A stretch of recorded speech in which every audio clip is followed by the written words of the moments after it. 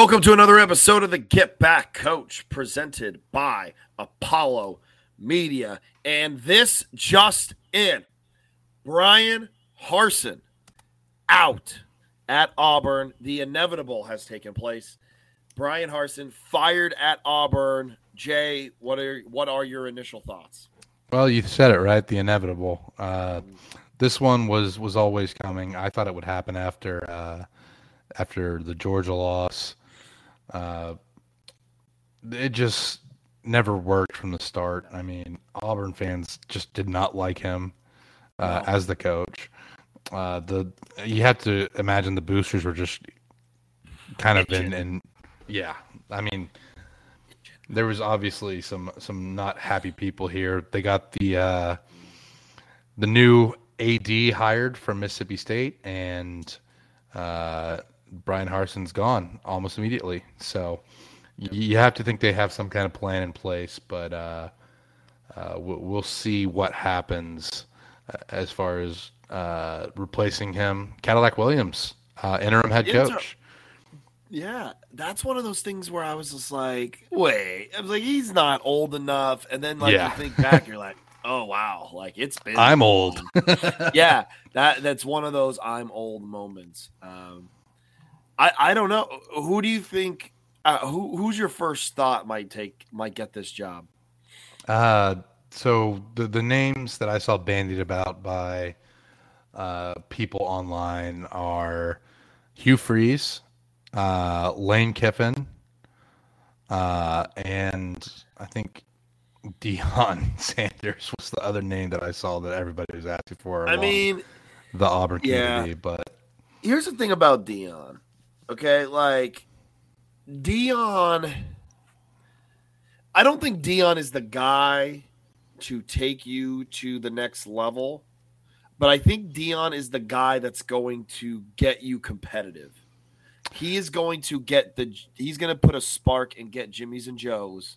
Yeah, that's the thing about Deion is he is clearly a much better recruiter than Harsin was. Probably more likable. I mean, yeah, but we'll see. I don't know. I don't think any of those names are actually going to be the guy that ends up taking the job, unless Lane Kiffin says something about not leaving Oxford unless it's in a pine box. Then the red flag should start going off. Yeah. That's a little reference for some people. Mm-hmm. Oh, man, I don't know. I don't know who takes this job. I think it's Hugh Freeze. And we'll see. We'll see. I mean, I think it's honestly, Hugh. I'll put my money on Hugh. It's not a bad bet. I think Lane. I don't think Lane would leave Ole Miss for Auburn. And I know that's crazy for me to say because Auburn is Auburn's not a blue blood, but they're like very close to that. They're like a second tier program. I think Ole Miss is a step below Auburn, but I just think Auburn is too much of a mess right now for Lane Kiffin to just step right in. And it's a hard place to win playing Alabama and Georgia every year. Yeah, it's that division. It's terrible when you're having problems getting to that next level and you have a team in your division that is just dominant every year. That is very, very good every single year. And your permanent cross-division opponent is also the dominant team in their division. Who's the crossover? Oh, Georgia. Crossover is Georgia, right? Yeah. Oldest Deep South's oldest rivalry. Deep South's oldest rivalry. Yeah, it's tough. Like now, like you said, you're playing two teams that are on top of the college football world every single year, and it's very hard to build something when you have two guaranteed losses on your schedule. So, I don't know. It's tough. I think this might be Hugh Freeze coming back. Yeah, wouldn't be surprised. But just no Urban Meyer. No, I saw Nick Saban. Who else did I see? I saw someone else that I saw PJ Fleck's name get thrown out there. That was I don't think PJ Fleck wants to come down to the SEC. No. I would just like to go on record. I am not saying that should happen at all, or that's a good idea. But that was thrown out there. I was like, that's a random one right there. That's a random one. Also, Brett Bielema, also not happening. The Brett Bielema in the SEC experiment was fun. Yeah, obviously, it didn't work. It didn't work the first time. It's not going to work this time. Like he just fits in the Big Ten. It's not because the Big Ten is quote unquote weaker. It's because that style of play that he plays that translates to the Big Ten. You can play like that in the Big Ten. In the SEC, you're gonna need some. You gotta need some speed demons on the outside, and but yeah, it's Bielema's not that's not happening. But I don't know. Like I said, I think Hugh Freeze. We're gonna find out. It's gonna be interesting. But I think Auburn fans learn a little bit of a lesson here. I think they learn. Winning 9 games a year on average is pretty decent. And I know you're striving for better things, but don't say someone is terrible when they're actually just when they're all right. Things are okay. They're like, oh, we got to get rid of Gus. Well, okay, got rid of Gus. Do you wish you had Gus now? But who knows? Again, it's a little bit dumpster fire. Those boosters are absolutely insane, and I would not want to coach there. I mean, I would just because I would like to have the buyout money, but buyout money. That's that. Hey, being a fired college football coach is a pretty good life. Edo, man. Edo, living the dream. What do you want me to go out? Let's a little bit more happy topic. How was your return to College Station? Glorious. Everything I could have asked for. Great barbecue, had a blast, hit up Northgate, maybe drank a little bit too much on Northgate 2 nights in a row, but that's okay. We tailgated pretty good. And we'll get into the game. The game wasn't as happy, but I did have a great time going back home to College Station. No. Yeah, it's looked like a lot of fun. I cannot wait to get there. This weekend. Good time. I know. I can't believe it's already here. It's like it's weird that it's even happening. Like we put it together pretty quickly, to be fair. We did. And it'll be good. Again, the cultural exchange. I'm going down there. I love that because next year you're coming up to Penn State. Yep. It's gonna happen. It's happening. We're making it happen. Hopefully that'll be a whiteout game for you too. I mean, I'll enjoy it no matter what, but yeah, a whiteout game would be a special event. Or just listen, man. Even the Ohio State game, we're gonna get into it quick, but that game was at noon, and that place was rocking. See, that's the only thing I'm worried about with A&M is it's an 11 a.m. kick, and A&M's 3-5 right now. 11. Oh, it's 11 a.m. That damn Central Time. Yeah, you guys are weird. All right, let's get into a bit of a recap here. We're going to start this baby off on Thursday. Utah at Washington State in Pullman. This was mostly a defensive matchup. Washington State catches the Utes in Pullman. Cougars slinging the rock all around the yard. Could not run the football. Cam Rising made a decision not to play in the game. He was cleared by trainers, but felt that he didn't have the right stuff, was not feeling 100%. And because of that, he said that he would not play in the game. And Bryson Barnes ends up playing. Jay, what do you feel about Cam Rising kind of making the decision to not start in this game? It's a catch-22, right? Like, you want your guys to compete, but at the same time, if you're medically okay to go, but you feel like you'll be more of a liability, I think that as an athlete. And, if you trust the guy behind you, it's not necessarily the worst thing in the world to sit out a game if you think that you're not going to help your team win.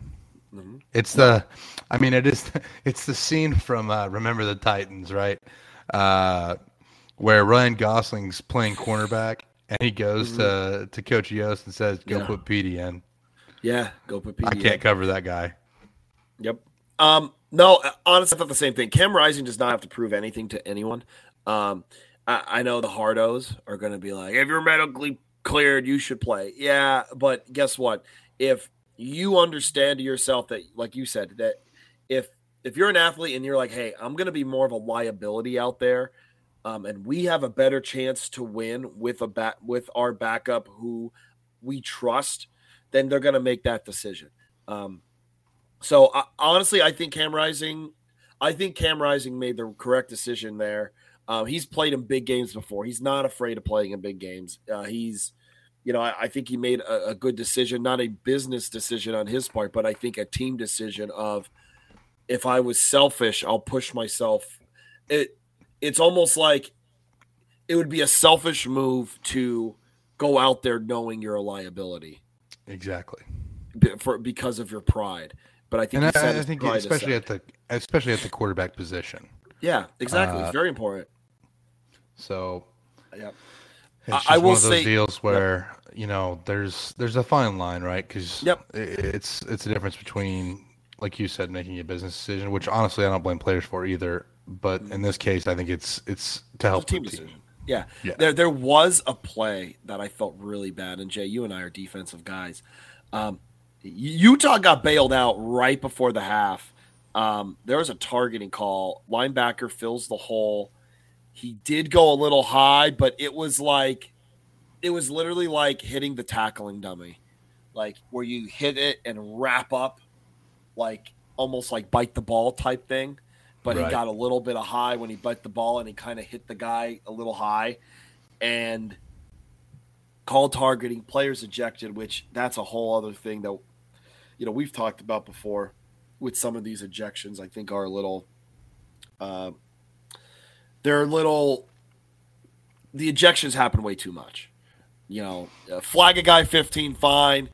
But I think some guys are just trying to make football plays. Well, I think we said, like, when the targeting was originally implemented, I think it was like a two strike rule, where you had one targeting, and then if you get a second targeting, you're ejected. And I like that rule, but Yeah.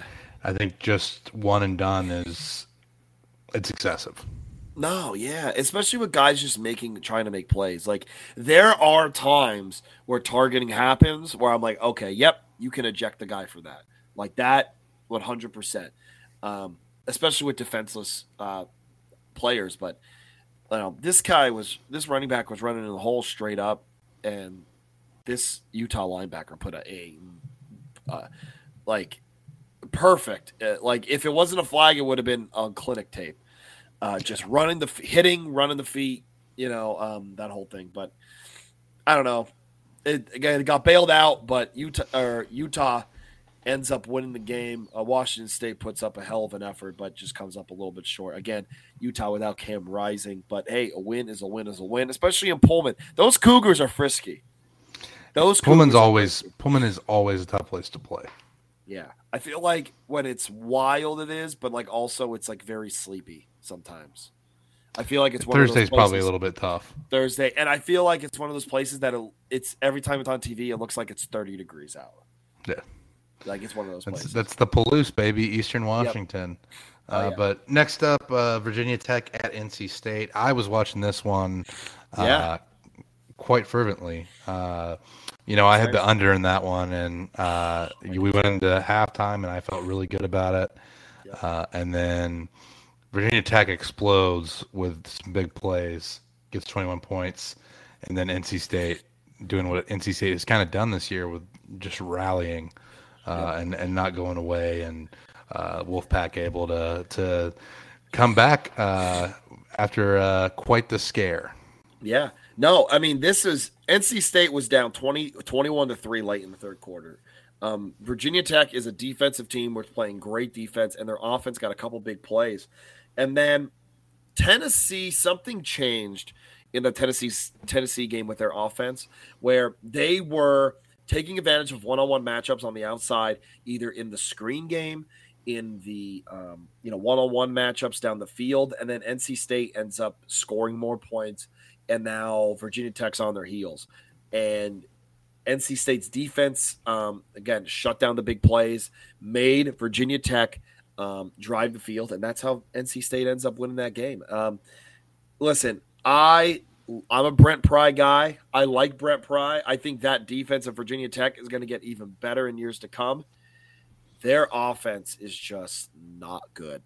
And if they could ever get a competent offense, just a competent one, I think Virginia Tech is going to be in good hands with Brent Pry, especially when he starts opening up that Virginia, when he starts recruiting Virginia really well, because I do believe that is going to hurt Penn State down the road, because Brent Pry is going to recruit Virginia very, very well. But the Friday game, which was probably before Saturday, was probably the game of the week before Saturday hit. East Carolina, the Pirates going to BYU. I love those BYU uniforms, by the way, those light blues. Absolutely beautiful. Oh, yeah. This was a fun one. Late defensive pass interference call to set up an East Carolina field goal. Very controversial. I hated the call. I thought that both BYU players were trying to go for the ball. East Carolina's guy, he was in bad position. He tripped. I thought it was a bad call. I really did. I don't know. Did you see it? So I didn't see it, so I don't really have an opinion on it one way or the other. What I did see was that line drive of a field goal that ECU kicked to win it. That was yep. I mean, I did not think that thing was going in. No, I didn't either. But, hats off to ECU. And I mean, I talked about them, whenever we linked up with the group of 5 guys earlier this year. Yep. ECU as a possible dark horse in the American, and they've had some pretty good wins this year. They have. They really have. East Carolina, man. And again, Gainesville. Is it? No, it's not Gainesville. Greenville that's a wild place. When ECU's good, when they have big games, that place it's a madhouse there. Yeah. It's awesome. And here's the other thing, Jay. Not enough people are talking about the quarterback running back combination of Holton Ahlers and Keaton Mitchell. Keaton Mitchell is a dog. That guy is quick, fast, and will lower the shoulder on you. Keaton Mitchell, I love him as a running back. I think he's one of the best running backs in all of college football, and I truly believe that. I don't disagree with you. I mean, he had some huge plays last week in that huge overtime win. And then, this week, again, just a lot of fun to watch. He is. I guess as now we go into Saturday, my adopted Mountaineers gave TCU a hell of a fight. Our adopted.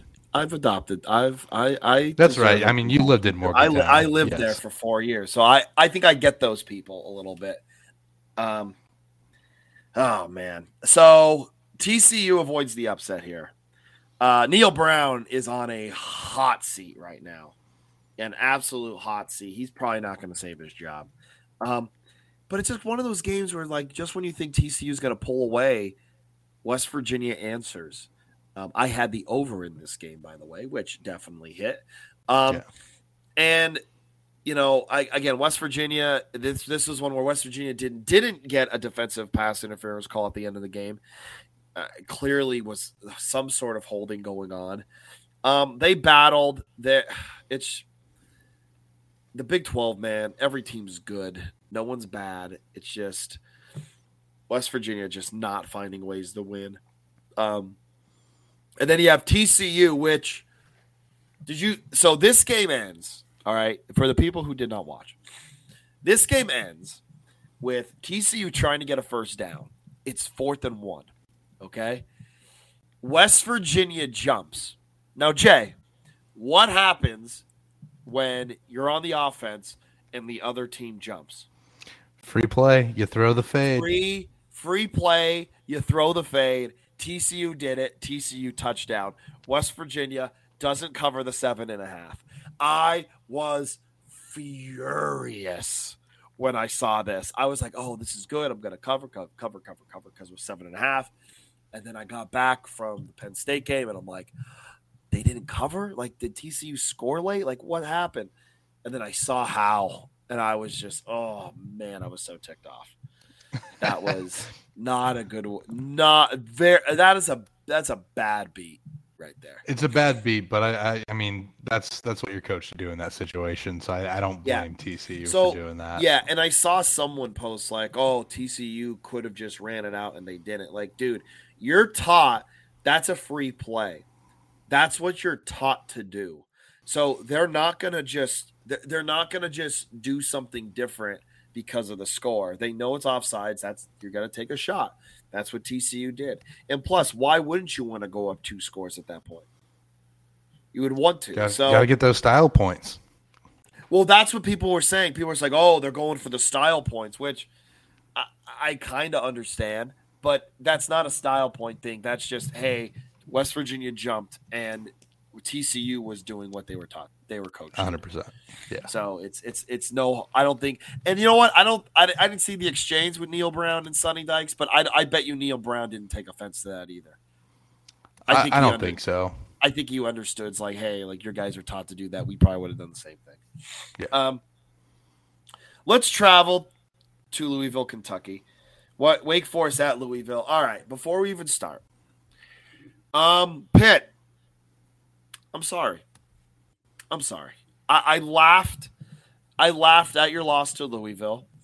I still think you're the kings of mediocrity. Hey, that's fine. But Louisville is finding a groove right now. Like Louisville, what? And to be fair to you, North Carolina did beat Pitt pretty handily this week. So yeah, I know. Listen, Jay, it's to the point where that game that doesn't even worth. It's not even worth a mention on the show. It's not even worth a mention. Okay, but this one with Louisville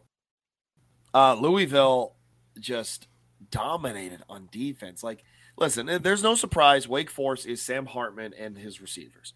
That is Wake Forest. That's Wake Forest. And if you stop them in the passing game, they can't run the football, and they're not good they're not a good defensive team. And, Malik Cunningham had a great day on offense for Louisville. Their defense shut down Wake Forest and forced, are you ready for this, Jay? They forced 8 turnovers, 2 pick sixes with it. 2 pick sixes. 2 pick sixes and 8 turnovers. It was a wild day. And listen, Malik Cunningham went 15 of 23 for 164. And if you would have watched the game, it was one of those games where I didn't believe the stat line was right because I could have swore he was like 300 all-purpose yards. Yeah. But you give 8 turnovers, you're not going to win a game. And not only that, 11 tackles for losses, 8 of those sacks. So you have 11 tackles for losses, 8 of those were sacks, and you had 8 turnovers on top of it. Like not what you want. And ran for 211 yards. Like, Wake Forest looked bad. Again, the ACC outside of Clemson is a joke. It is a joke. And if TCU and Clemson go undefeated, I'm sorry, but TCU needs to go in. They have to. I don't think the ACC is just completely a joke. I mean, there's some good football being played there. But I mean, not a lot. I still think, and we're going to get into them. We might as well get into them now, actually. Syracuse, Notre Dame. Great segue, Jay. Great segue. So Syracuse does lose Garrett Schrader earlier. I think that's part of why this game ended up being pulled away a little bit. Okay. But Notre Dame, a tough defensive performance since they've had their early season struggles. I think they're actually a decent team. I do agree with you that the Big 12 is better than the ACC top to bottom. Yeah. And I think if TCU runs the table and Clemson runs the table, I do think TCU is the better of the 2 teams, or at least has a better resume. Do you think they get in, though? I don't. I think the voters give it to Clemson on the strength of the brand name. To be honest with you, I mean, it is what it is, though. The preseason rankings had Clemson up there high, and they haven't lost yet. So it is what it is. That's why I don't like preseason rankings, but yeah, that's fair. But the Syracuse Notre Dame game, I mean, Notre Dame, after a really, really bad start, hats off to them for rallying, and Michael Mayer, who is just an incredible player. He's been a lot of fun to watch this year. Been kind of a revelation for that Fighting Irish team. No, yeah, I mean, listen, Syracuse puts themselves in a hole. Schrader makes a bad read on an RPO. Brandon Joseph takes a pick six to the house. And then, Notre Dame sitting in the driver's seat 21-7 right before half. And then I'm like, okay, like Notre Dame's going to pull away. And then Syracuse hangs with them until about the fourth quarter. Notre Dame blocks a punt. They score. And then it was pretty much all Notre Dame from then on out. So Syracuse was in this football game. Listen, Syracuse is a good football team. Okay? They are, and I don't want to take that away from them. I think they're a solid number 2 in the ACC to Clemson. Okay, but compare that to the Big 12. You have TCU versus Clemson. Who would you take? Against Syracuse. Kansas State, Cuse. Kansas State and Cuse. Okay. I don't know if we're going to get into that Kansas State game. I have it. No, I have it later on in the notables. Okay. Not too much. I don't think there's too much we can say about it. No. But like you also have Texas that's lingering in there. Yeah, you have Texas, but I mean, Wake Forest isn't a bad team. I mean, their offense can still give people problems. Obviously, if you should have Sam Hartman. North Carolina and Drake May is still a very good offensive team. Their defense is terrible. Yeah, but I mean, you see some of that in the Big 12 from Kansas too, right? Kansas is a good team for their defense. Those 4 matchups right there. Those are your matchups. North Carolina, Kansas, yeah. North Carolina and Kansas. Wake Forest, Texas, and Kansas OU State, with OU has Dylan Gabriel back. They've been better with him in there. I do think that the bottom of NC State versus Oklahoma, I think would be another one. I know what you're saying. And obviously the bottom of the Big 12 is better than the bottom of the ACC, but I just, if TCU gets screwed here, which I think they will, that's going to be terrible for that program. Well, I shouldn't say terrible because they're still going to show up to the bowl game and prove that they belong. But if them and Clemson are both it's 2014 all over again. Yeah, like everyone's, who's going in, who's not. Like, I don't know. I just see TCU making, running the table, and then Clemson's going to get it over them because they wear a different helmet. And I think that's the breaks of college football. That's why the expanded playoff is, I think, a good idea. 100%. All right. So my time. It's my time now. Penn State, Ohio State. Listen, Penn State fought with these guys for the entire game until like the final 8 minutes. Penn State takes the lead, and then Ohio State goes right down the field and scores. And then Penn State throws a pick six. And then it's over. So it's one of those things where there's still a talent gap between Penn State and Ohio State. I left that game disappointed, obviously, because you had a shot there at the end. But I just, again, anytime you lose, you're going to have people that are going to complain about different things. Listen, there were 4 turnovers by the offense, which obviously you can't do against Ohio State. All of them accredited to Sean Clifford. But again, if you actually watch some of the things, I think two of them weren't his fault. One was a tip pass. The other one was an offensive lineman got absolutely destroyed right into him. He did his 2 picks, though, that he threw. The last one, I mean, you got to see that your offensive lineman gets blown up and is on the ground, and that you cannot throw an out route because a defensive lineman is literally right in your face. Can happen. Again, we got the Fire Franklin people, which, hey, that's fine. Whatever. I still disagree with you for right now. But in 3 years, if you're not over the Ohio State hump, or you're not, if you take a step back and you're only a 9-win team, or, if this is our ceiling and we can't beat Ohio State, maybe in 3 years you want to have that conversation for a divorce, but not, again, I don't think right now. Before the beginning of the year, Jay, I think I said on this podcast, I said, if Penn State can finish 9-3, I think that is a good year, because there are a lot of young guys on this team that are contributing. There's only 3 seniors on offense, one of them being Sean Clifford, and they believe that the savior is waiting in the wings.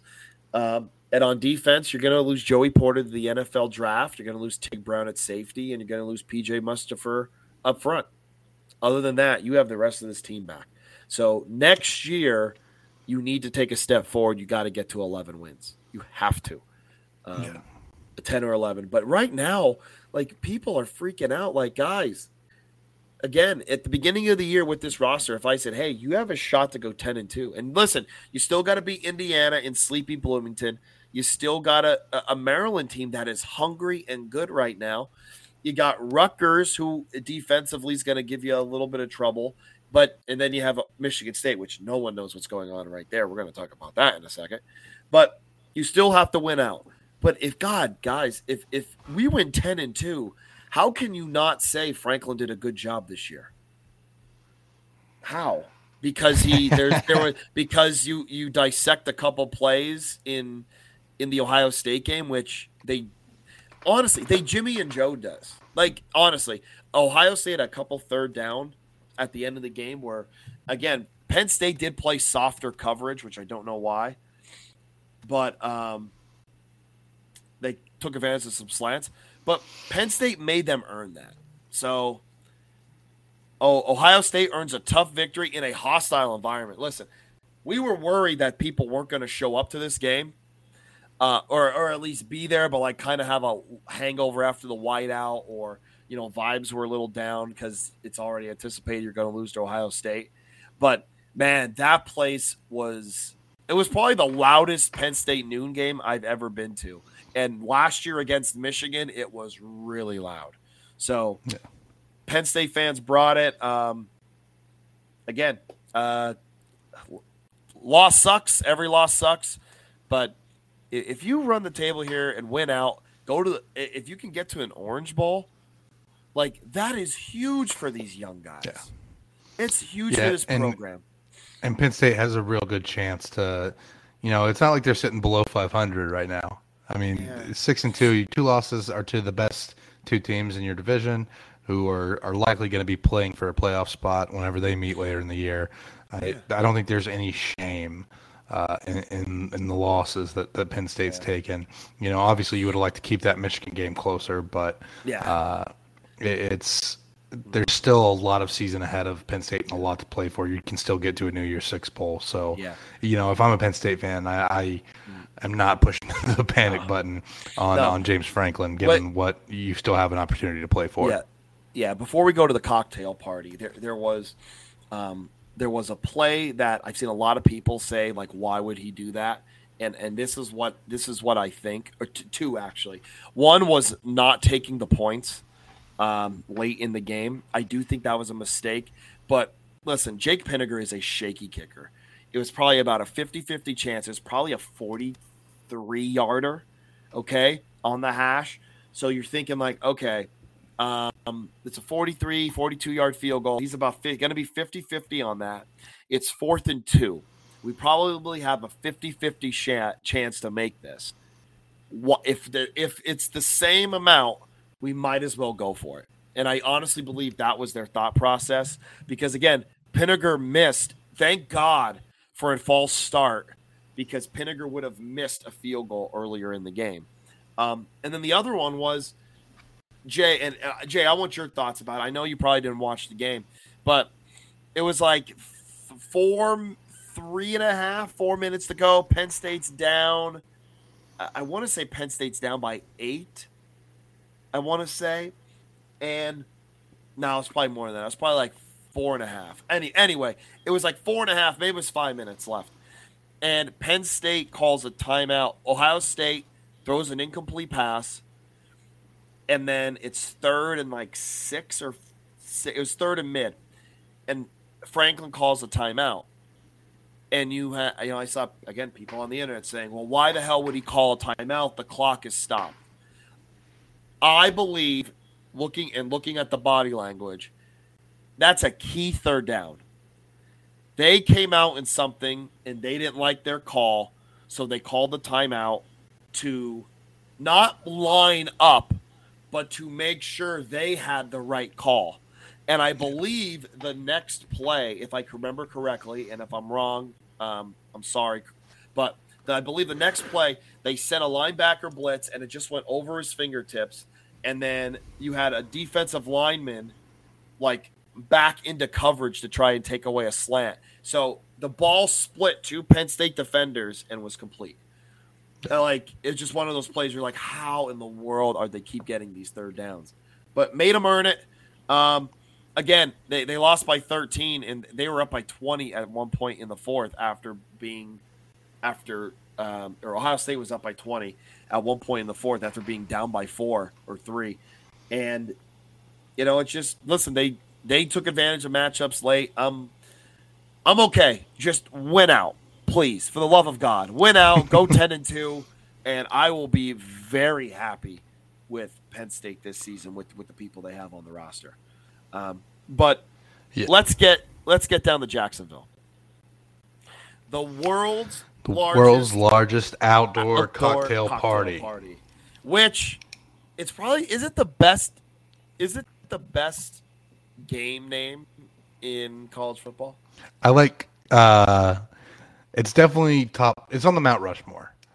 Yeah. So world's largest outdoor cocktail party, clean old fashioned hate, 100 miles of hate.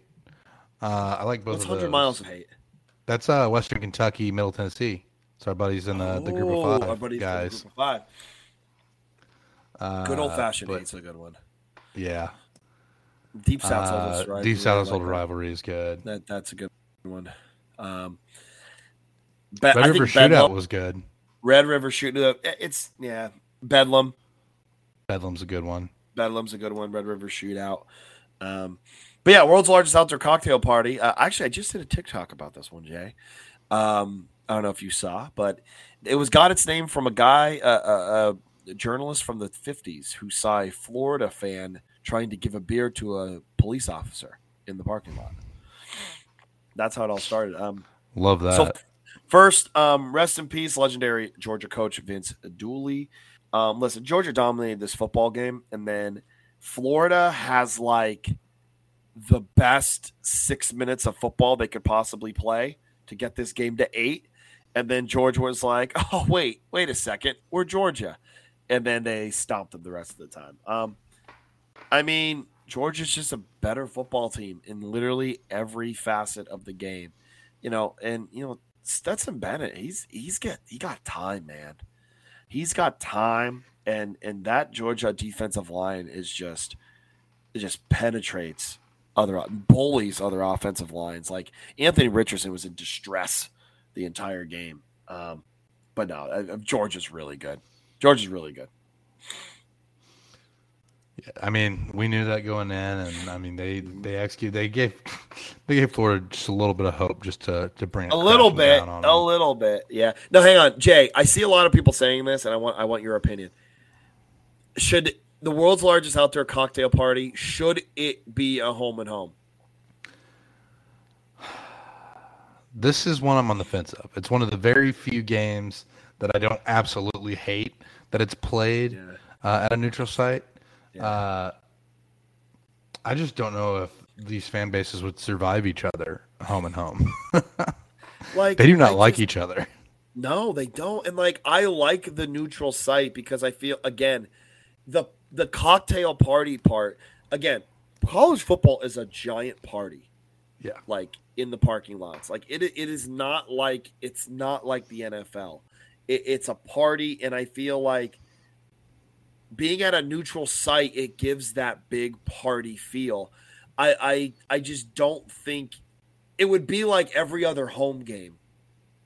Granted, it'll give you another big home game for the year, which is nice. But I just feel like the mixture of the two programs in a neutral field or a neutral site, again, having that giant party in the parking lot, I just feel like I just feel like this is better neutral site. Again, I'm a traditionalist, but I just feel like that's what's for the best for this team, for this game. Yeah, and like I said, I mean, I get the home and home aspect of it, but this is one that I'm not mad at it being a neutral site. Yeah, no, absolutely. Oh, also Georgia fans, I have to look something up quick, okay? Because I was gonna do this beforehand, but Georgia fans like screaming about to Florida, we dominate you. This isn't even a rivalry anymore. Like, wasn't it like less than 10 years ago Florida was dominating this rivalry? Time is a flat circle. Just be careful. Like, exactly. Like, it's just like Penn State fans talking about Michigan. Like, oh my God, we can't beat Michigan. Like, dude, 2 years ago we beat them 3 out of 4 years. Like, relax. Like, it's okay. Let's look here. Oh my God, I forget how many times they played each other. Okay, so 2017. So Florida's only been on once since 2017, and then in 2000 and dude, look at this. Okay, I have a question for you. Okay, since let's go from 2000. Okay, 2000 to 2016. Okay. All right. 2000 to 2016. So that's 16 years. How many times did Georgia beat Florida in the time frame? Just a guess. Yeah. 2000 to 2016. I'll say 9. You'll say 9. That's a very good guess, Jay. Very good guess. 5. 5 times.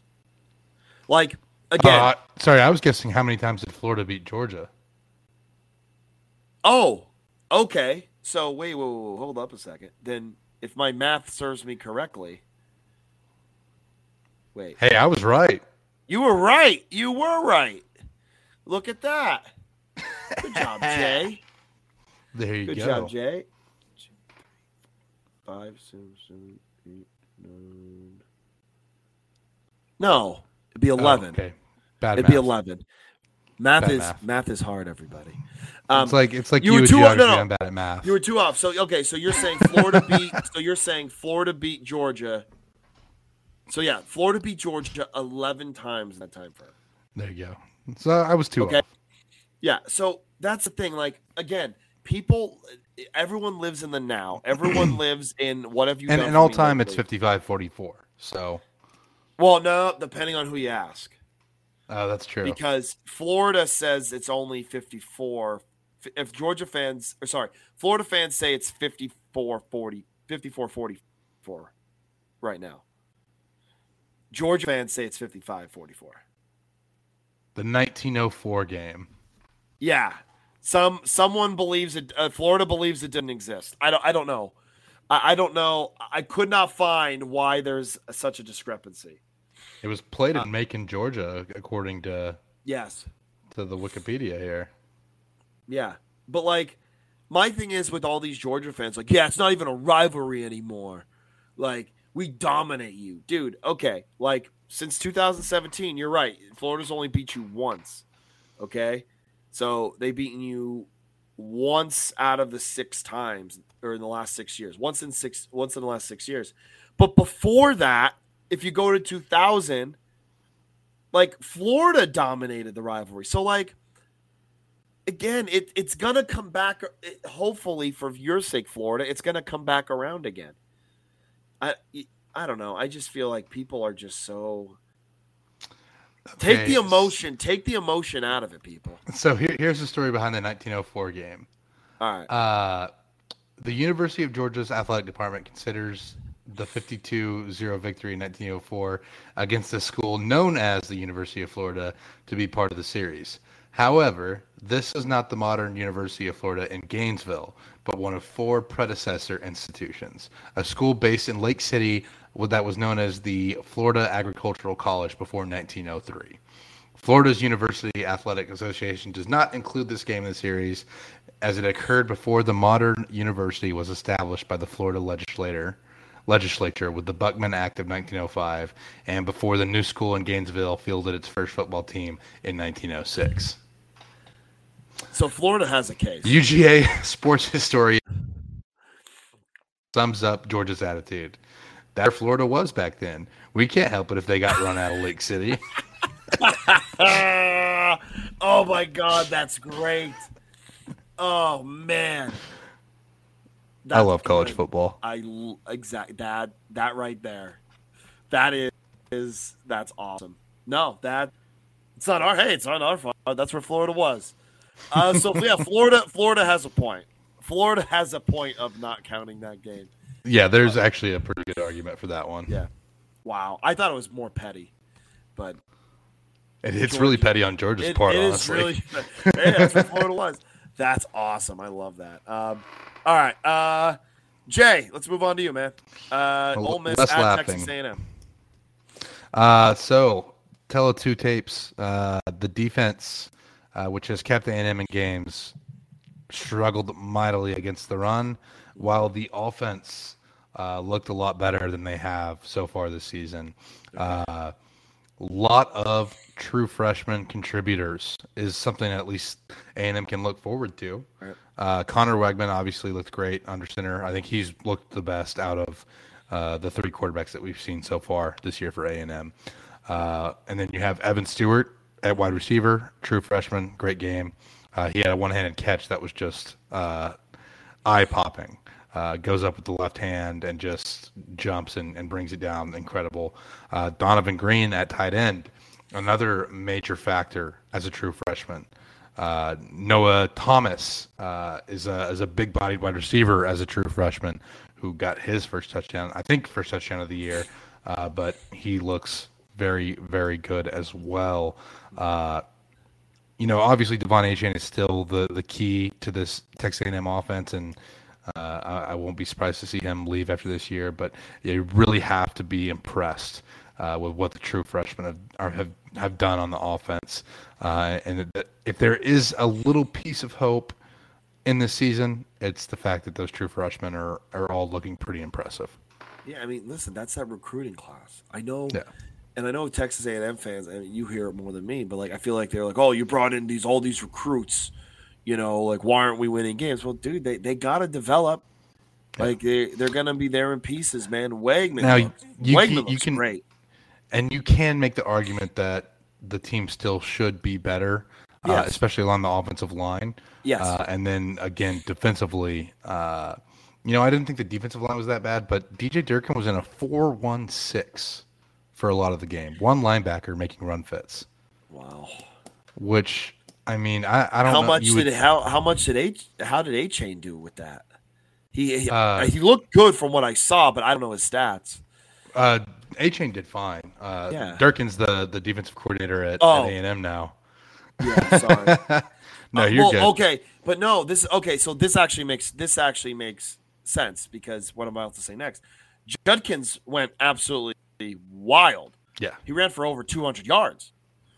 So if you have one linebacker make run fits, obviously that's not going to work with Ole Miss with Judkins. Yeah, and they were walking secondary players up into the box, but it's still not the same. No. Your secondary guys aren't going to be able to shed blocks and fit off the hips of defensive linemen like a linebacker can. So I wasn't really a fan of the game plan that Durkin came in with. And I really expected more from him, given the fact that this is an offense that he saw last year. He was just there. You would think he would have something a little bit better up his sleeve. But You know, it was A&M, and honestly, A&M did a decent job of stopping the run on first and second down. It Right. was on third down where they seemed to struggle. Even in like third and long situations, Ole Miss would go to the run, and it's almost like A&M is selling out to rush the passer, and you know your defensive line's getting upfield thinking they're rushing the passer. That creates creases, and the linebacker's not able to fit because of Right. those creases, especially with one linebacker back there fitting. Right. So it was something that was a little bit frustrating, but I mean, the season was kind of a wash at this point anyway. After you get to 3-4 with a loss to Appalachian State, Yeah. you're kind of building for the future at this stage, no matter what. So it was at least nice to see the true freshman on the offensive side of the ball be very productive. No, yeah. I mean, like I said, Judkins from Ole Miss ran all over them. Who's a freshman? That he looks good. But I'd say with A&M, a lot of those young guys looked really good. Wegman, I think that's your future right there. I thought he looked cool and calm. Texas A&M, tough game. Played them tough. Listen, I'm still not buying Ole Miss. I'm just not. But that's a hard fought victory in a place that's very tough to play. Kyle Field is one of the toughest places to play in college football. So, yeah, it seemed like a good game. Ole Miss continues to build their resume. Texas A&M, hopefully they get it together for next week against Florida, two teams that are desperately going to need a win. We're going to stay in the SEC. Kentucky at Tennessee. We were both wrong here. Very wrong. Like, really wrong. And I think both of us said, hey, Kentucky, good defense. If they stop Tennessee a little bit, Tennessee's defense is bad. Their pass defense is bad. Will Levis, for sure, with that big rocket arm of his, is going to be able to get some spots and have success against Tennessee. And no, we were very wrong. Will Levis threw for 90 yards. I believe he had 3 picks as well. Listen, Kentucky's ground and pound type style, and then only relying on Will Levis handedly did not work against Tennessee. Tennessee blew them out. I also think that a bye week after a big win eliminates the hangover game. Well, they did have Tennessee Martin there in between, but I mean, you Tennessee? maybe count. Yeah, Tennessee played UT Martin last week. They didn't have a bye? I don't think so. I thought they were coming off a Could bye. be wrong. They played. My math's wrong, but they did play UT Martin. It was their most recent win. So they had a gap between Alabama and Kentucky, where they played a game. Oh, okay. Man, I'm all over the place today. I swear they're coming up. I swore that, but no, maybe that again. Maybe. I think they had the bye between LSU and Alabama. I could be wrong. Okay. Well, that's not good because I wrote a blog today that came out today talking about Tennessee coming off of a bye, and you're just counting. You're counting an FCS opponent as a bye. I was counting UT Martin as a bye. And you know what? That's what I'm going to say when they ask. No disrespect to UT Martin. That was satirical. It was all satirical. I meant to do that. But I think having UT Martin there, again, not calling UT Martin a bye week, but they're kind of a bye week. I think that kind of gets you back in that mindset. It's not a hangover game. You cannot have a hangover game against UT Martin. So you get things well, you get adjusted, and then, okay, now we're back and ready for Kentucky. So, but yeah, and also, can we stop? It's got to be over with. The Will Levis first round draft pick hype. It's got to be over, right? It'll never be over. Draft guys don't listen to what we say. Because his arm is just so. I'm telling you, the Cleveland Browns are going to draft Will Levis, and they are going to be so disappointed. Like, listen, I have defended Sean Clifford on this podcast multiple times, okay? And I never say Sean Clifford is a great quarterback. I say he's fine. He's okay. Okay, he's an okay, good-ish quarterback. Okay, and Will Levis couldn't beat him out. But then Will Levis goes to a school where he doesn't have to throw the ball 30 times a game.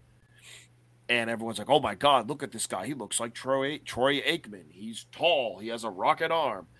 And like these draft analysis dudes are slobbing all over him. And it's just not there. It's not. Like, it's not. And like, yeah, Hendon Hooker, who's I believe the same age as him, and he's an old guy too. He's 24, and Hendon Hooker just looks so much more dynamic. I think Hendon Hooker has a little bit more weapons in the receiving game, but I mean, I'm just sorry with the Will Levis, who I like. Again, I can't say it's enough. I like Will Levis as a person. I think he is a warrior football player who's going to lower his shoulder and run over dudes. But like, man. He's just not going to make it in the NFL. He's just not. It's not happening. He's not that good. He's I put him in the middle pack of the SEC, and I think I'd take Spencer Rattler over him. I don't know that I'd go that far, but I don't think he's. I get what you're saying. The hype. It's a shame too. It's a shame because he's a good, like he's a tough guy. Like he's a tough quarterback, but I don't know. It's just not there for me. I'm sorry. Yeah. Tennessee, very good though. Tennessee, very good. I hate it. I hate that they're good. Well, I hate we'll that they're so good. In the preview, but it'll be a fun one. Here's the thing. After 12 years of telling me that this is the year, the clock's right. Twice a day. It was bound to happen. You were going to break through. So enjoy it, Tennessee fans. Enjoy it. You toothless, spineless, cowardice hillbillies, because it's not going to last forever, but enjoy it now. Tennessee fans, Jake doesn't speak for me. I think you're fine people. Jay's too nice. All right. Tunnel Gate Part 2. Michigan State at Michigan for Paul Bunyan. Oh my. Do you want to talk about the game first? Let's talk about the game first. Okay. Michigan State takes an early 7-3 lead, and I'm sitting there on my couch and I'm thinking, did Michigan State figure this out? Is this going to happen again? And I don't care what any Michigan fan is saying. You thought the same thing. Every single Michigan fan who watched this game when Michigan State took that early lead, you all thought, oh my God, it's happening again. It's happening again. What voodoo magic does Mel Tucker and the Michigan State Spartans have over us? And then Michigan, you guys did what Michigan has been doing to everybody. It's not flashy. It's a little boring. Most people think it's boring. I don't. But it is big boy football. They're just going to move you around up front, and that's what they did. And listen, Michigan State's defense, their pass defense is terrible. I thought J.J. McCarthy, they would allow him to throw the ball a little bit more to kind of get him ready for the next week for when he does have to throw the ball, 25, 30 times a game. And they just ran it with Blake Corum, who I think Blake Corum is the best back in the Big Ten. I don't know if you can make an argument for Mo Ibrahim, but I mean, it's hard not to be impressed for Blake Corum. Again, I'm not saying anything wrong with Mo Ibrahim, but I would take Blake Corum over Ibrahim. It's just I think Blake Corum just sheds more tackles. Although maybe it's because maybe he just looks better because his offensive line's better. But I don't know. I think I like Blake Corum more. And then the tunnel. So here are my thoughts. Okay. First, I jumped the gun a bit because I thought why is that Michigan player German? Anyway, why is he going into the locker room when Michigan State is going there? Like, that's not good. Like, why were you doing that? And then I kind of saw that he was getting medical treatment. Like, he goes in the locker room before the rest of the team just to get checked out. And then during that, I guess some words were said, and a couple of Michigan State players beat him up. And not only with pushing and punches, but there was a helmet involved. And that is what's inexcusable in the whole mess. Like that right there, when you use your helmet as a weapon, that is inexcusable. That is not, I mean, I don't know. I know a bunch, like 4 guys are suspended. I don't know how long. I don't know when. I think indefinitely was the official announcement.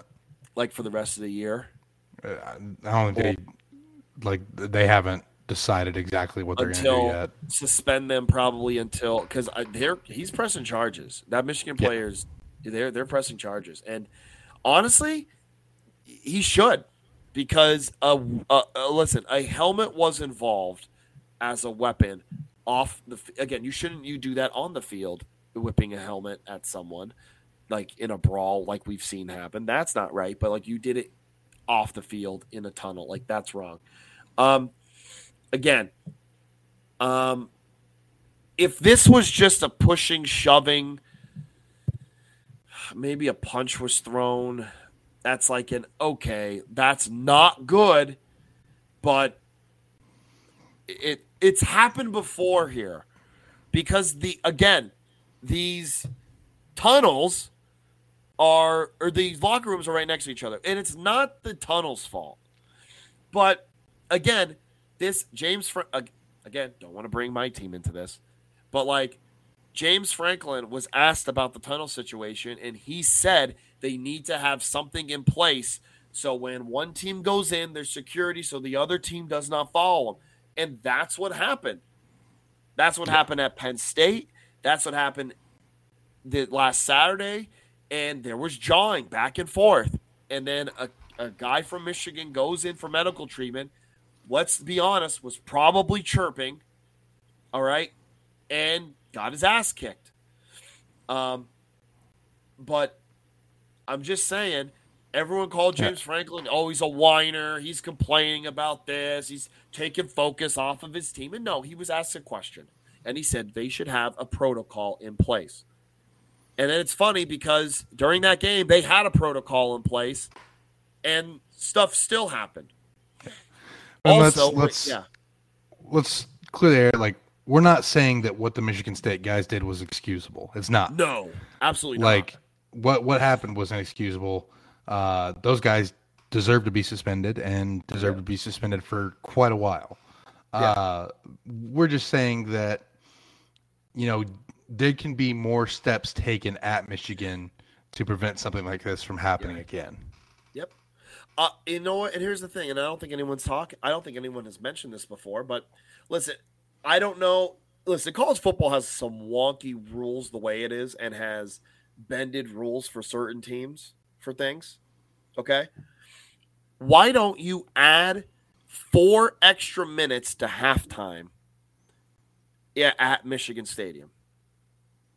You add 4 extra minutes to halftime, so one team gets all the way in their locker room, so Michigan doesn't have to worry about missing time in their locker room, and then and then Michigan goes in. And now after that, no one misses their 20 minutes in the locker room. Yeah. I think that's a good one. Also, Michigan radio.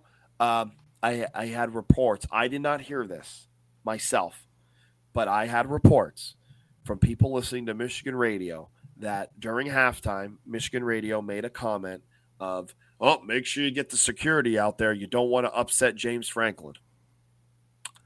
Well, Michigan, just saying, James Franklin is wrong about a lot of things. And yes, he sometimes rubs people the wrong way, but I'm sorry. James Franklin was right about this. because they couldn't get. Looking at how this is now, again, Penn State most likely chirping, which we said bad, not good. I said embarrassing, but they weren't all the way in their locker room yet, and Michigan was coming into theirs. What do you think is going to happen? Yeah, come on, let's use our brains. Also, Jay, what do you think about Michigan calling trick plays with 2 minutes to go up 3 scores? I'm not a fan of that, but what are you going to do? It's your job as a defense to stop them. I know. It's just another thing in the rivalry. Also, I'm not a fan of Blake Corum calling out Mel Tucker. Blake Corum, after the game, said everyone who bought those Tuck coming shirts better get rid of them because Tuck ain't coming. I don't like that. I do not like that. I like it. I like it. I don't. Yeah. I like for the storylines, but it's kind of like it's just not a great look. No, it's not, man. And I don't know. It's like when Penn State guys do something stupid, I'm like, oh, why would you say that? Again, I don't think a Penn State guy would actually do that. And I'm happy about that. But man, that's not a good look. And honestly, I don't know if Harbaugh cares or not. Yeah. Harbaugh might say just screw him. I really don't care. Screw him. Yeah. If they keep winning. But the thing is, Michigan fans, I'm going to tell you this. You have had 2 very good years. 2 of the best teams I'm going to be honest. These last 2 years for Michigan, this year and last year, 2 of maybe the best teams I've ever seen in Michigan history. And just remember how you treat people right now, because possibly next year, probably the year after, and probably the year after that. I'm just saying, when you're in rebuild mode, all of these people that you've slighted are going to remember. Yeah. That's all I'm saying. Remember this. Other notable games. If you missed it, the Mountain Best, San Diego State, Fresno State game, Aztecs leading 28-17 with under 4 minutes to go. Score and get the onside kick, and then score in the very next play to win. Fresno State beating San Diego State 32-28. That was wild. Absolutely Crazy. Wild for the nightcap. Also, Illinois continues to impress, beating Nebraska 21-9. Mizzou beats South Carolina. Yeah. Puts the magical, every time a team's ranked 25th, 24th, it always seems like they lose the next week. And all I want to know, and I didn't look at the polls, but what middle-of-the-road SEC team are they going to throw in now? No offense, Jay. But what middle-of-the-road team are they going to throw in now? Because, South Carolina's out. We better slip in another SEC team. Do you want to know who the number 25 is now? Who? Central Florida. How many losses do they have? 2. They just beat Cincinnati. I know. Oregon State sneaking in at 24. Liberty at 23. Who's the first couple receiving votes? Can you see that? That is Texas with 58, Kentucky with 57, Maryland with 36, Cincy with 32, and Notre Dame with 24. Texas should be in there. It should be Texas or Maryland. Yes, Maryland. I'm saying it. The Terps should be ranked. God, I can't believe that I'm advocating for those people, but the Terps should be ranked. Rank Maryland, cowards. They're doing it with a backup quarterback right now. Rank Maryland. Okay, I'm done talking about them. UConn beats BC. We were very, very wrong about the Boston College. I think I beat the Boston College drum more than you did, but it's not the best. Not good. Boston College UConn beats Boston College. The Huskies are looking like a football team. Not a good one. They're not looking like a good one, but they're looking like a football team. Things are going in the right direction. Yes, FIU. Shout out to FIU. They have a fighting chance at bowl eligibility now. Playing better than they have been in recent memory. And then Kansas State just absolutely murdered the Pokes without in Manhattan. without Adrian Martinez. Crazy. Maybe maybe Gundy Will should Howard have commented on the injury thing. Will Howard is good. Like that's the thing. Like is. Will Howard isn't a slouch by any stretch. But like this is maybe one of the worst losses I've ever seen with Oklahoma State. No kidding. Hey, Kansas State. How good is Tulane? Tulane really good. Yeah, my Green Wave. Tulane, my Green Wave. Doing really well this year. Good for them. They deserve it. But dude, that Oklahoma State game, man. They did lose Spencer Sanders, like I think in the third quarter, and Gundy's son. Was it Gundy's son? Gunnar Gundy? I'm not sure. Was his name Gunnar Gundy? No, that can't be. I don't know. I didn't watch this one, so I saw it from the stands. I just remember Gunnar, quarterback for Gunnar. Yeah, Gunnar Gundy. It's Gunnar. Gunnar Gundy. Yeah, it is his son. It is his son. I don't know if I was making up the Gunnar part or if I was like, wait, is that his son's name? Or does he just look like someone who would name his son Gunnar? Yeah, this is probably one of the worst defeats. Like we've been saying, Oklahoma State, good football team, very balanced, but like they couldn't do anything. Like it was really embarrassing. But okay, let's go to our week 10. Can you believe it's week 10? Crazy. Week 10 already. Jay, do you know what's back? Maction is magic. Yes, Maction. Maction is back Tuesday. Ball State at Kent State, Buffalo at Ohio, and then on Wednesday, Central Michigan at Northern Illinois, Western Michigan at Bowling Green.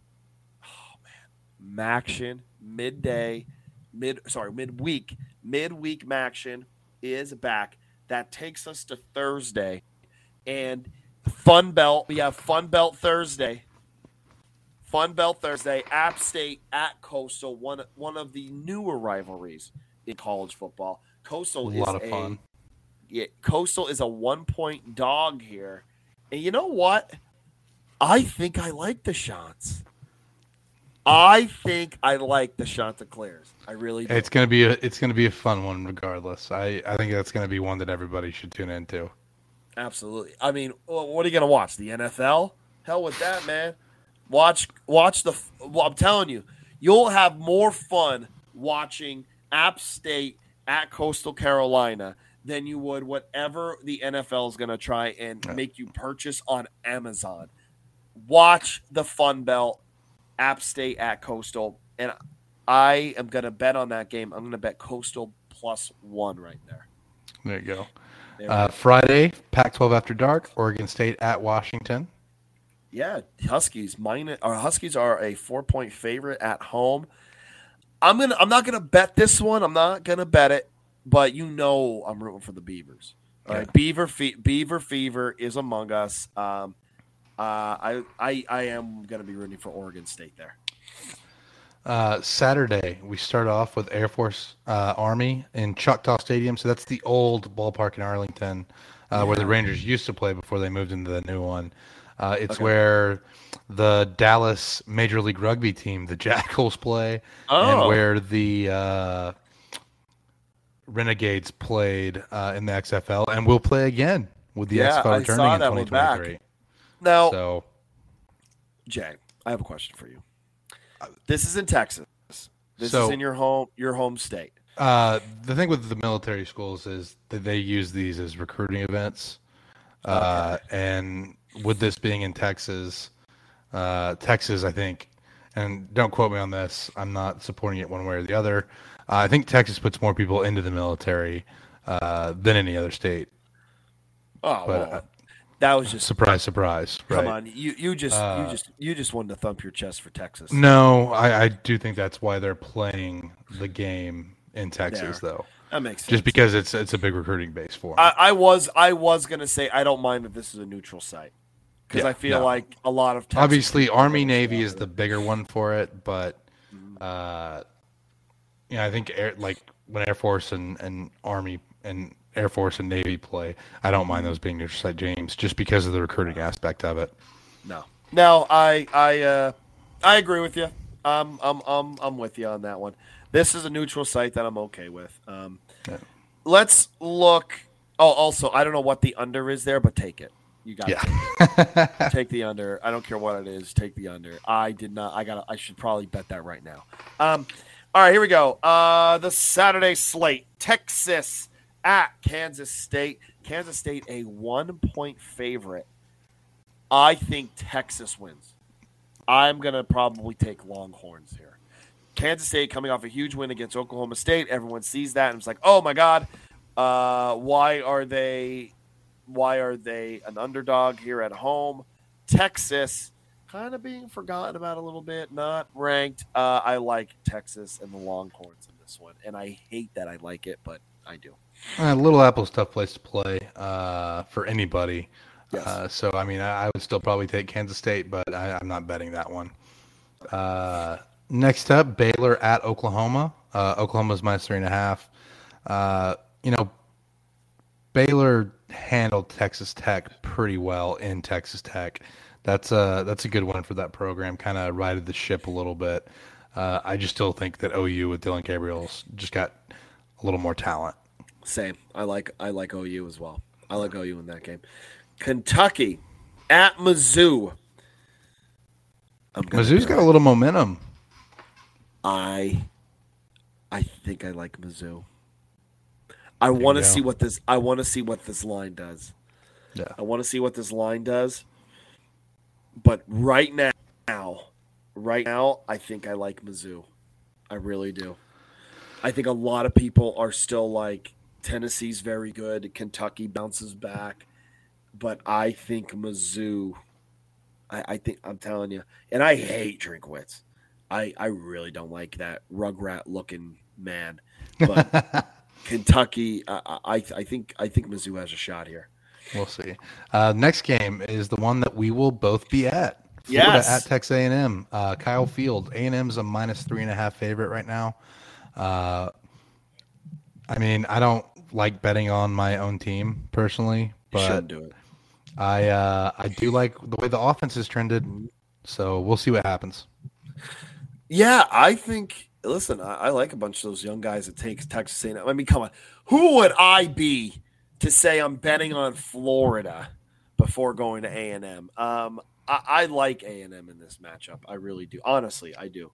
And I hope they win. I'd love to do all the cult-like things after a Texas A&M win while everyone's happy. Because if you lose, I don't know, I might get sacrificed or something. Yeah, I don't think we'll sacrifice you. We may find someone else though. We'll have to sub somebody in. Syracuse at Pitt. Pitt minus 3. I like Syracuse. I hate that. I think Pitt's gonna win. Oh, I hate it. I'm not gonna bet on this based on principle, but I think Pitt wins this football game. Yeah. Tennessee at Georgia. 1 versus 2. I don't know how you can't be excited about this one. This should be a lot of fun. Minus 8.5 is a lot of points for a 1 versus 2 matchup.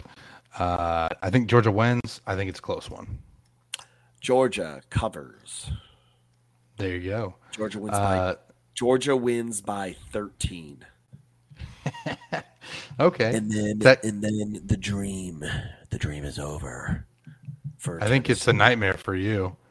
But I just want to wake up from it. I need Georgia to win so I can wake up from this nightmare. I can't take that this team is good.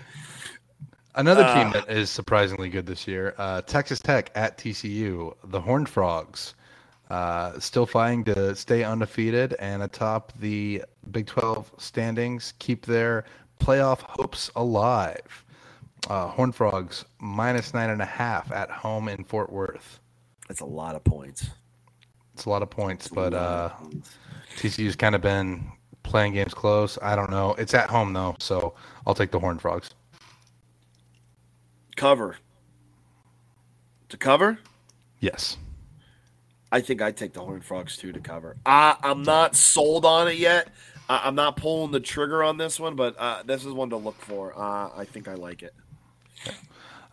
Next up, Alabama at LSU. Night game in Death Valley for the Tide. Death Valley on Saturday night. You can believe that place is going to be jumping. Yes, Alabama is a better team. The environment of that one will keep LSU in this game as long as they don't just go down by an insurmountable amount early. And even if they do, LSU just went down 17-3 to Ole Miss and came back to win that game. And the crowd was still jumping there. So we'll see what happens, but I like LSU to cover. Yeah, I just love that they moved LSU all the way up to like 14 in the polls just so Alabama can get a nice little win there. Love how the polls do that. They just so happen to do that for these SEC teams. No offense, Jay. Anyway, Notre Dame. Notre Dame wins. One second. I think Bama wins here, and I want to say they're going to cover, but I'm not sure. It's not in Death Valley. I know it's in Death Valley, but listen, Bama's killed them in Death Valley before. That's true. So I don't know. I think I'll take Bama to cover, but I'm not confident about it. Clemson at Notre Dame. Notre Dame is a +3.5 at home. I tell you what, I hate that. I hate that all the teams that I root against, like I'm picking. Well, no, sorry, I didn't pick Tennessee, but I think Notre Dame covers. Yeah, you heard me. I said Notre Dame wins outright. You think Notre Dame wins? Outright. I think they might too. This is when TCU has a chance to really get themselves into the playoff conversation. Yeah. I think Notre Dame covers here. I'm going to take Notre Dame to cover, but this is a game where you might want to sprinkle a little money line on. Sprinkle. Houston, Group of 5 action. Houston at SMU. SMU -2. How is this? Like, no. I understand why, because SMU is playing way better football than Houston. But, like, again, Dana Holgerson is not a great head coach. I don't think he is. There is no way his team at this point in the season should be a 2-point dog to SMU. No way. No way. I like Mustangs. Again, I don't like SMU. But I think I'm going to take the Mustangs here. Mustangs covered. Yeah, I like the Mustangs here as well, just because Houston hasn't been playing good football. Next up, Florida State at Miami. Is this the War Canoe? I think this is the War Canoe. I could be wrong on that, but I think that's the trophy they play for. War. Yeah, I'm looking this. I know I'm the trophy guy, but there's just so many of them, and it's hard to tell. While you're looking that up, I'm just going to go ahead and say that I like Florida State a lot. I just think Miami is just not a good team. The cracks with Cristobal are kind of rearing their ugly head very early on in this. No, I can't find it. Stupid Yahoo search.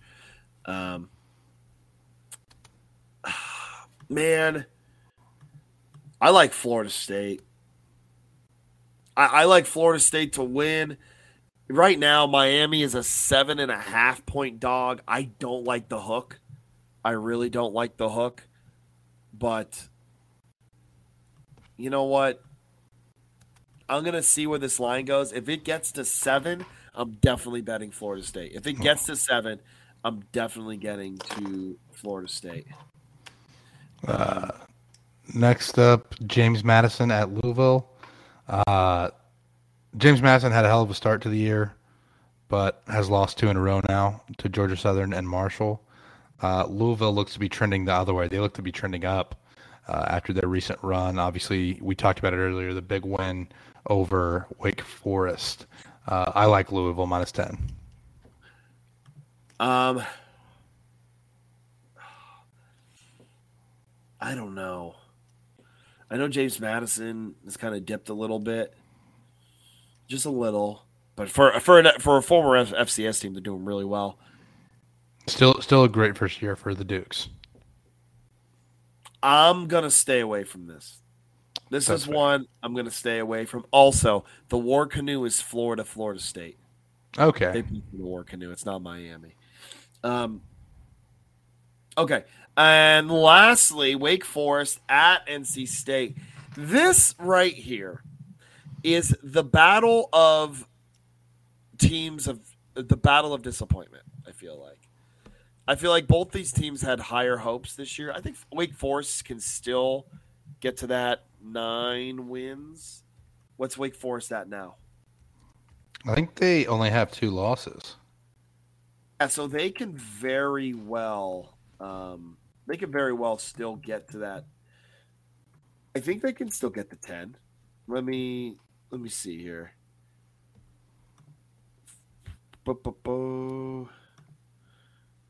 Yeah, they only have 2. So the Wake Forest has to play NC State. Oh man, NC State, UNC, Syracuse, and Duke. So those are 4. Those are going to be tough for them. Listen, NC State's underachieved. They don't have Devin Leary's out. NC State's getting 3 at home. I think Wake Forest wins this one. Because Wake Forest struggles on defense, and NC State gives me nothing that says that they're going to play really well against them. So I like Wake Forest, and I also think that Wake Forest's offense is going to play with a chip on their shoulder after that performance last week against Louisville. So I like Demon Deacons. Yeah. All right. This is how we're going to end the episode, Jay. We're going to end it with the costumes. Okay? All right. So people at home, we're going to do a little something. Since it is the day after Halloween, for all of you listening, I am going to give Jay, and Jay is going to give me a coach's name. Jay, let's just do 2. Okay? Okay. Let's do 2, and then we'll talk about our own. So first one to you.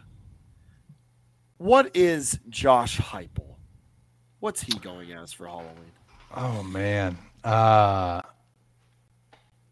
So for Josh Heupel, I think he goes as like Davy Crockett, just as a Tennessee guy. Yeah. Right, because I know we got the Crockett hats up in West Virginia, but I think Davy Crockett's from Tennessee. So yes. Josh Heupel goes as Davy Crockett. Okay. You're up now. All right. So for my first coach, I was going to give you Lane Kiffin. Well, now I have to get rid of mine because I was going to give you Lane. Lane Kiffin. Lane Kiffin is going to go. I see Lane Kiffin as he's going to pull the Uno reverse card on Daniel Tosh. And he's going to go as Tosh? He will go as Daniel Tosh, yes. That's what I'll put. So I'm going to go back with Lane Kiffin. Lane Kiffin for you. What do you think, Lane? Who's Lane Kiffin going as? So he made a comment after the Texas A&M game or maybe it was before. I can't remember exactly when he did the interview, but he made a comment out of going as the Joker. Maybe Jimbo has him a Joker costume. I like that, actually. I actually think that's a pretty good costume for Lane Kiffin. A pretty good Kiffin. That's really good. That's really good. All right, and then my next coach up for you is going to be Mike Leach. Oh, that's easy. Right? That's easy. He's going as a Pirate. Yep. He's going as a Pirate. He maybe. Hang on. Let me get into Mike Leach mode here. We can go. Blackbeard and there's Redbeard. If you watch the Pirates of the Caribbean, you have Jack Sparrow. I just hope nobody gives me candy corn. I hate candy corn. Treasure Island. There were a lot of pirates that you could be. There's Long John Silver. That you have to have a peg leg. There was Blind Pew. There was Billy Bones. There's a lot of pirates that you can. William Bellamy. Yeah. I feel like Mike Leach is getting better. Well, I'll have to clip it and see what the people think. And now we must do our own. So, Jay, who's Jimbo going as? So for Jimbo Fisher as a West Virginia guy, I think he just goes as a coal miner. I think that it's just kind of something that rings home true for any West Virginia guy. That's what I would see Jimbo Fisher going as. Either that or an auctioneer. Oh yeah, because he kind of talks a little fast. He kind of does. He kind of. Yeah. So what is? I'll tell you what. Yeah. What is James Franklin going as? I think I have an idea, but I'll let you go ahead and answer it. The picture of he always does things with his daughters. And it always gets blown up and put on social media. They're like, "Oh, look at what a clown this guy is," because he dresses up for Halloween with his daughters. And there's also the tiger picture that always comes up with his face painted, which is embarrassing. James Franklin, and I mean this in the best way possible, okay? Because people use this as a term of people say this as a negative, okay? But I can see James Franklin as, I was going to say a car salesman, but I'm going to go with he's going to be oil tycoon. Like, I don't know if this is maybe a little before your time, but the Fairly Odd Parents had Doug Dimmadome. Owner of the Dimsdale Dimmadome. Yeah, so I could see him like the white suit oil tycoon type because he's a salesman. I believe James Franklin can sell ice to an Eskimo. So I think that is what James Franklin will be going as. So you said Lane Kiffin was going to pull the Uno reverse card and dress as Daniel Tosh. I think James Franklin's going to pull the Uno reverse card and go as a Keegan-Michael Key skit. Yeah. No, that would be Higgle McCringleberry. Exactly. There you go. Yes, there it is. There we go. All right, everybody that tuned in, thank you again for tuning in. Listen, follow me at CFB Jake on Twitter. Follow at Get Back Coach on Instagram. We also follow Jay as well. You don't have to. You follow Jay. Follow him. Follow Jay Arnold. Listen, follow our accounts. Jay and I, for the first time, this is a trip a year and a half in the making. Jay and I will be meeting for the first time ever, face to face, in person, live and in color. I'll be going to my first ever Texas A&M football game, and Jay is going to be my host and your spirit guide. My spirit guide. There we go. I'm fired up for it. So follow us. We'll be posting all sorts of content, especially Buc-ee's. I'm going to Buc-ee's, right? Oh, yeah, we're going to Buc-ee's. Okay, great. Yeah, so make sure you guys follow us. It's going to be a hell of a weekend. And thank you all for tuning in. And as always, have a great week.